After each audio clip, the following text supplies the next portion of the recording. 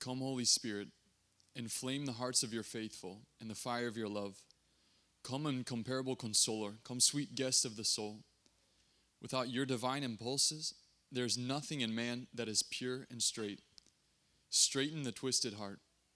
Strengthen the weak soul, and give to your faithful who trust in you your 7 sacred gifts, especially the gift of understanding to penetrate more and more into the depths of your word.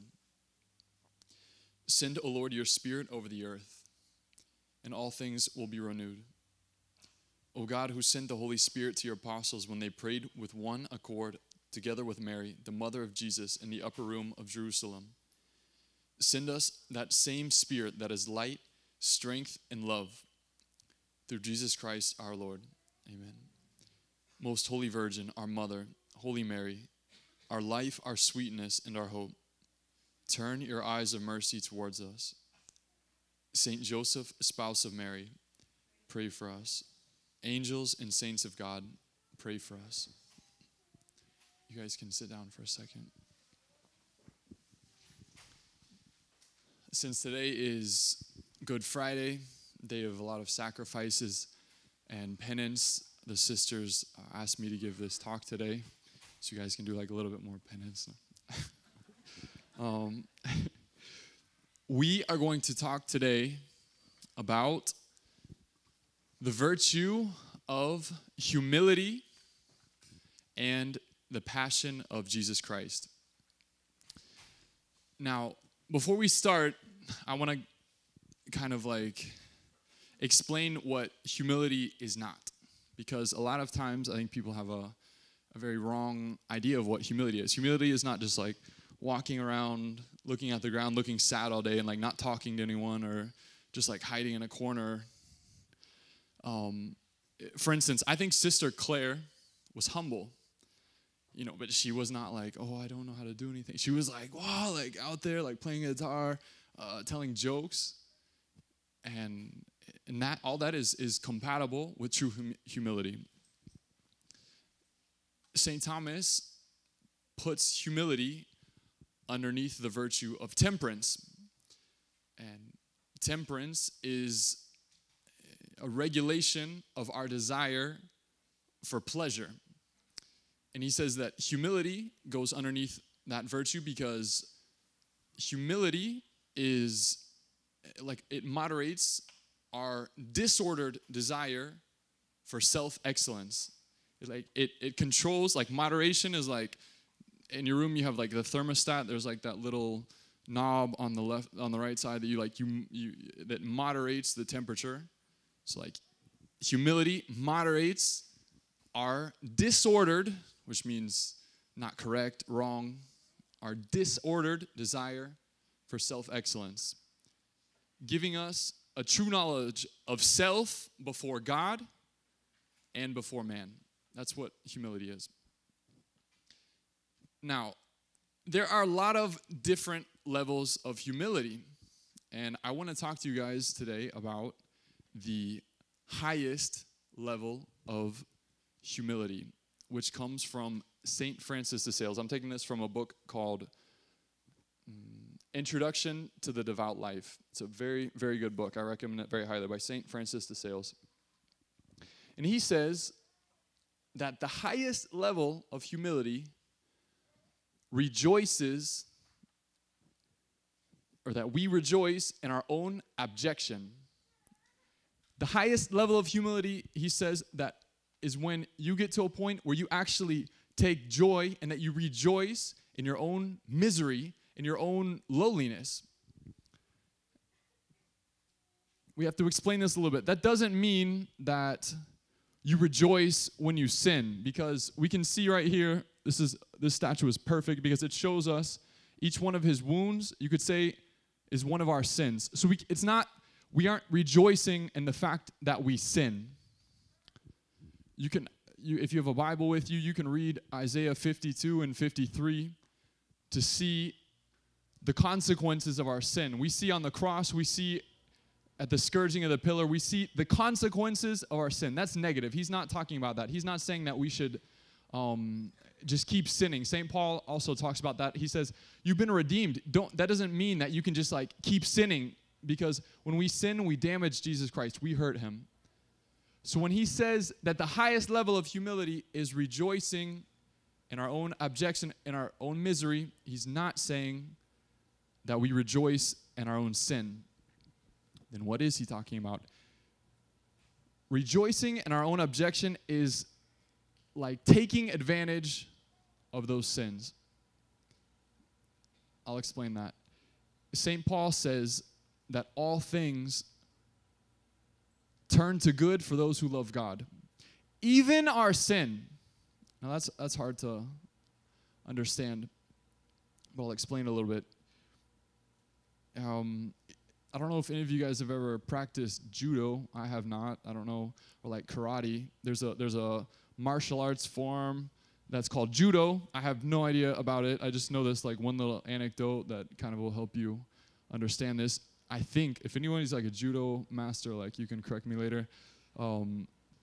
Judo is the art of not so much strength, but rather when your enemy comes to attack you, you just like use his momentum and his strength to like flip him over, and to you take the other person's strength and you use it against them.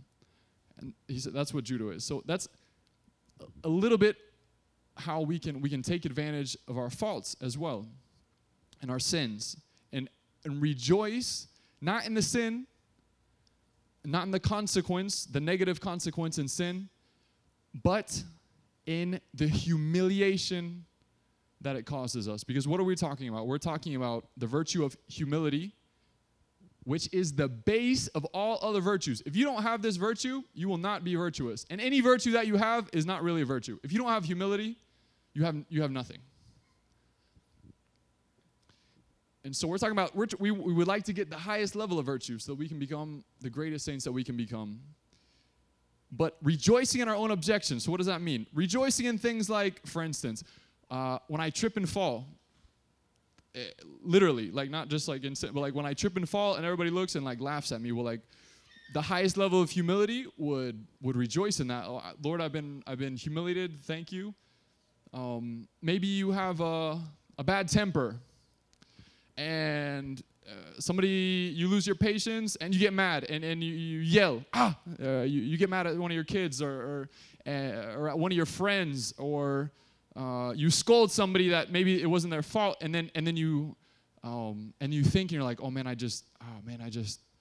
everybody just saw how I got mad, and everybody knows now that I'm not a saint, and like, oh man, or oh man, everybody just saw that I just ate like, I know it's a day of fast, but I just had like 14 pieces of bread and like, and I snuck like a cup of orange juice, but it fell on the ground. Everybody saw that I wasn't fasting, or maybe you're diabetic and like you need to eat food at different times of the day, and everybody sees that and they're like, oh, they're gonna think I'm not a saint. Okay, well these are little humiliations. And the same, so I don't rejoice in the fact that I got mad at my brother or sister and I scolded them, but I rejoice in like we use the judo, like, okay, Satan comes at me, I sinned, but now I'm gonna like take that and I'm gonna flip it over on him, and I'm gonna rejoice in the humiliation that I received.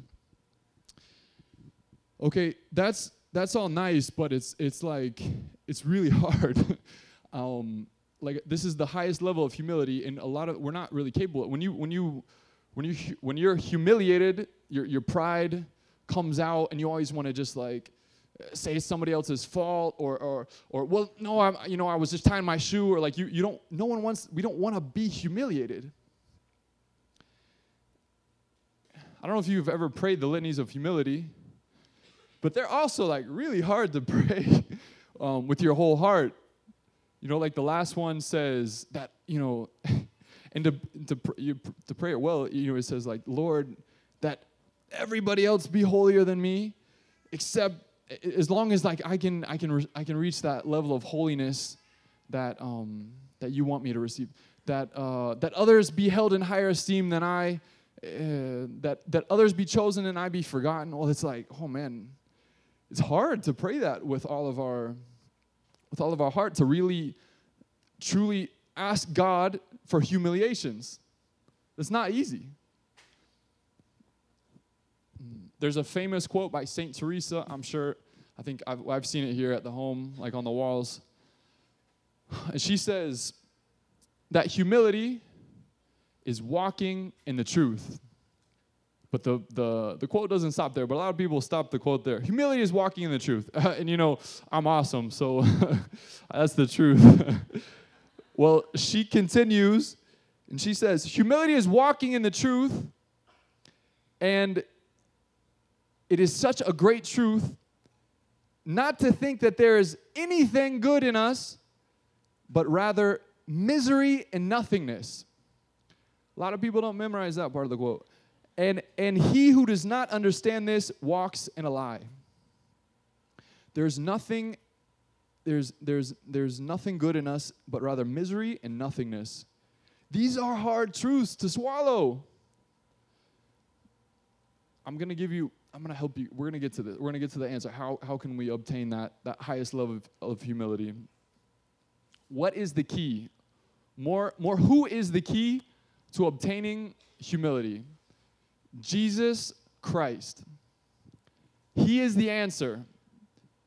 He is the only person that is really humble. We can see his humility in his whole life. He even defined himself.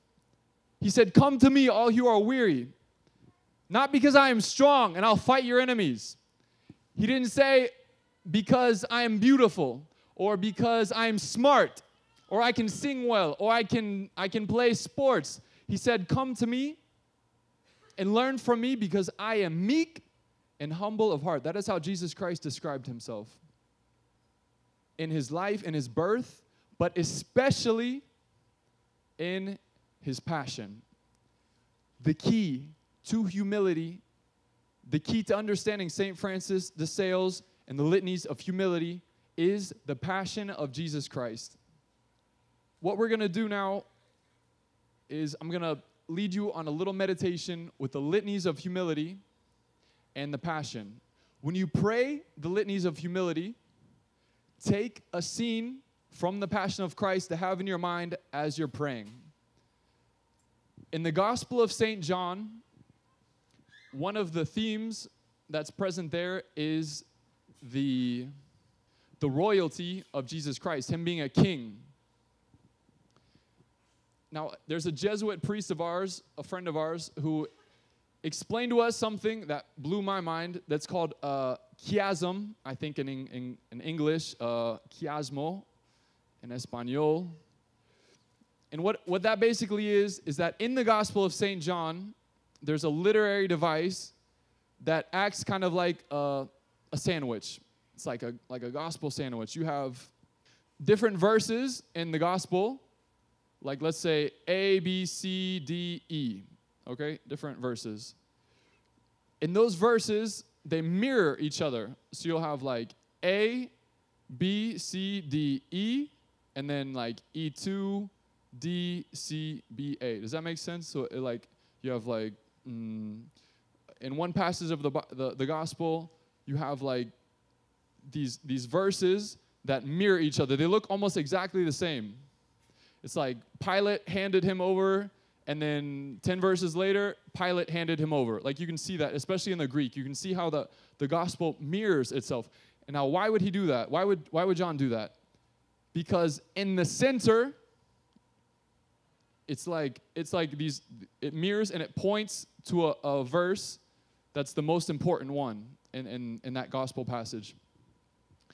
Now, our good friend, Father Rojas, he says that in the Passion, in John's relato, his telling of the Passion of Christ, he says that the center of the entire Passion is in John 19, verse 3. And I'm going to read that to you. And this is going to help us understand all this. And it says in John 19:3,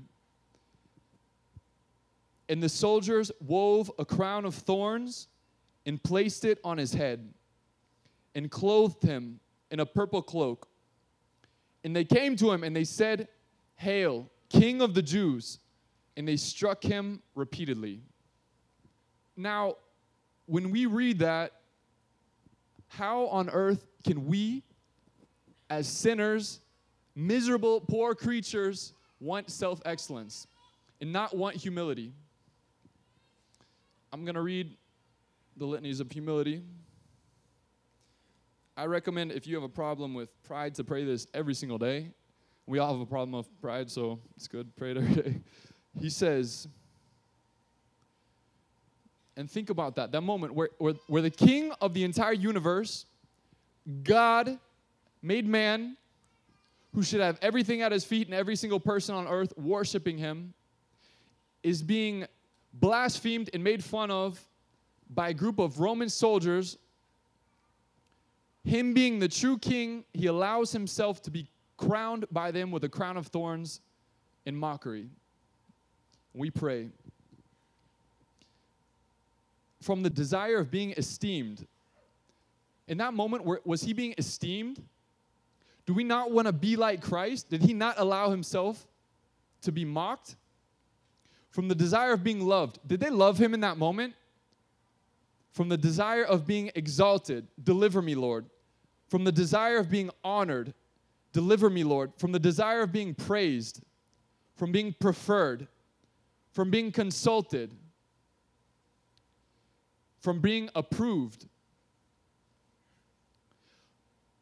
From the fear of being humiliated. Deliver me, Lord. From the fear of being despised. Deliver me, Lord. From the fear of suffering rebukes. Deliver me, Lord. From the fear of being calumniated. Deliver me, Lord. From the fear of being forgotten. Of being ridiculed. Of being wronged. Of being suspected. That others may be loved more than I. That others be more esteemed than I. That in the opinion of the world, others may increase and I decrease. That others be chosen and I set aside. That others be praised and I forgotten. That others be preferred to me in everything. Lord, that others may be holier than I, as long as I may become as holy as you want me to be. Madre Maravillas, Mother Maravillas, she helped reform the Carmelite order in Spain. What she did was she brought a lot of Carmelite monasteries back to their old rule to make sure that they were living orthodox and in the way that Saint Teresa wanted her sisters to live. She was very holy, very holy. And one time, she overheard somebody talking about her. And she already was like famous for being a saint. And this person she overheard said something like, oh, she's such a saint. Wow, look at how, wow, she's such a saint. And inside Mother Maravillas, this little like well of pride just came up. And she rejoiced in the fact that they were talking well about her and calling her a saint. She sinned and pride. And our Lord, in that moment, spoke to her and said, and they took me for a fool. A lot of times we want other people to esteem us highly, and we forget that Jesus Christ chose another way. So why should we rejoice in our own abjection? Well, first of all, because Christ loves abjection. He loves misery. Merciful. In Spanish, it works better. Misericordioso. Misery. Cordi. It's like his heart goes to what is to misery. Merciful. It works better in Latin. It's a heart that is poured out upon miserable things. So when we rejoice in our own abjection, one of the benefits is that we go to Christ. Because when we see ourselves as so excellent and so great, we forget that we need a Savior. We forget that we need Jesus Christ because we're so holy. When actually we're not. And we need Him. And He said, the healthy do not need a doctor. If you're healthy, then you don't need a doctor. If you have weaknesses, if you have falls, that's okay. Get up and go back to Him. He loves you. This practice makes us humble before God. And what does that do? Because a lot of times we're so afraid of being humiliated, we don't do the will of God. Do you think Sister Claire was afraid of being humiliated? No, she was humble. So what does that mean? She just like hid herself? You know, I don't know how to tell jokes. I don't know how to play music. I don't know how to do that. No, she came out of herself and she wasn't afraid to maybe be humiliated. And she grew, and she wasn't afraid to do the will of God. A lot of times, our fear of being humiliated, which we disguise as holiness, which is fake holiness and fake humility, stops us from doing the will of God. And when we are truly humble, we stop trusting in ourselves, because a lot of times people say, you know, I have a lot of hard time with trusting God. Well, stop trusting in yourself and trust in God. True humility will bring us confidence in Him. I have not come to save the just, but sinners. That will give you a lot of consolation. And lastly, it helps us to humble ourselves before our fellow man. You know, I have a problem with judging others. You know, I can't stop thinking bad about these other people. Those are symptoms of pride, because we are esteeming ourselves higher than others. And so we're always like looking for ways to put them down, to try and like climb up above other people, to make sure that everybody else sees that I'm holier than everybody else. True humility, I think it's 1 Corinthians 13, talks about love. Well, love seeks to forgive. And it seeks to like find excuses for other people instead of judging them. It seeks to love others first. In this time that we have now, spend time with Jesus Christ. The answer to all this, the only way you can be truly humble is if you meditate the passion of Jesus Christ. And I would say today, this morning, meditate the crowning of thorns. Ask the Holy Spirit to help you, to be in His presence. See how the soldiers place the crown of thorns on His head. What do they say to Him? How does Christ react when they humiliate Him? Does He love those that are humiliating Him? Look at His eyes. If you can, for just a brief moment, try to make eye contact with Jesus Christ with the crown of thorns on His head. Spend time with Him. Ask Him for the grace to be humble. Amen.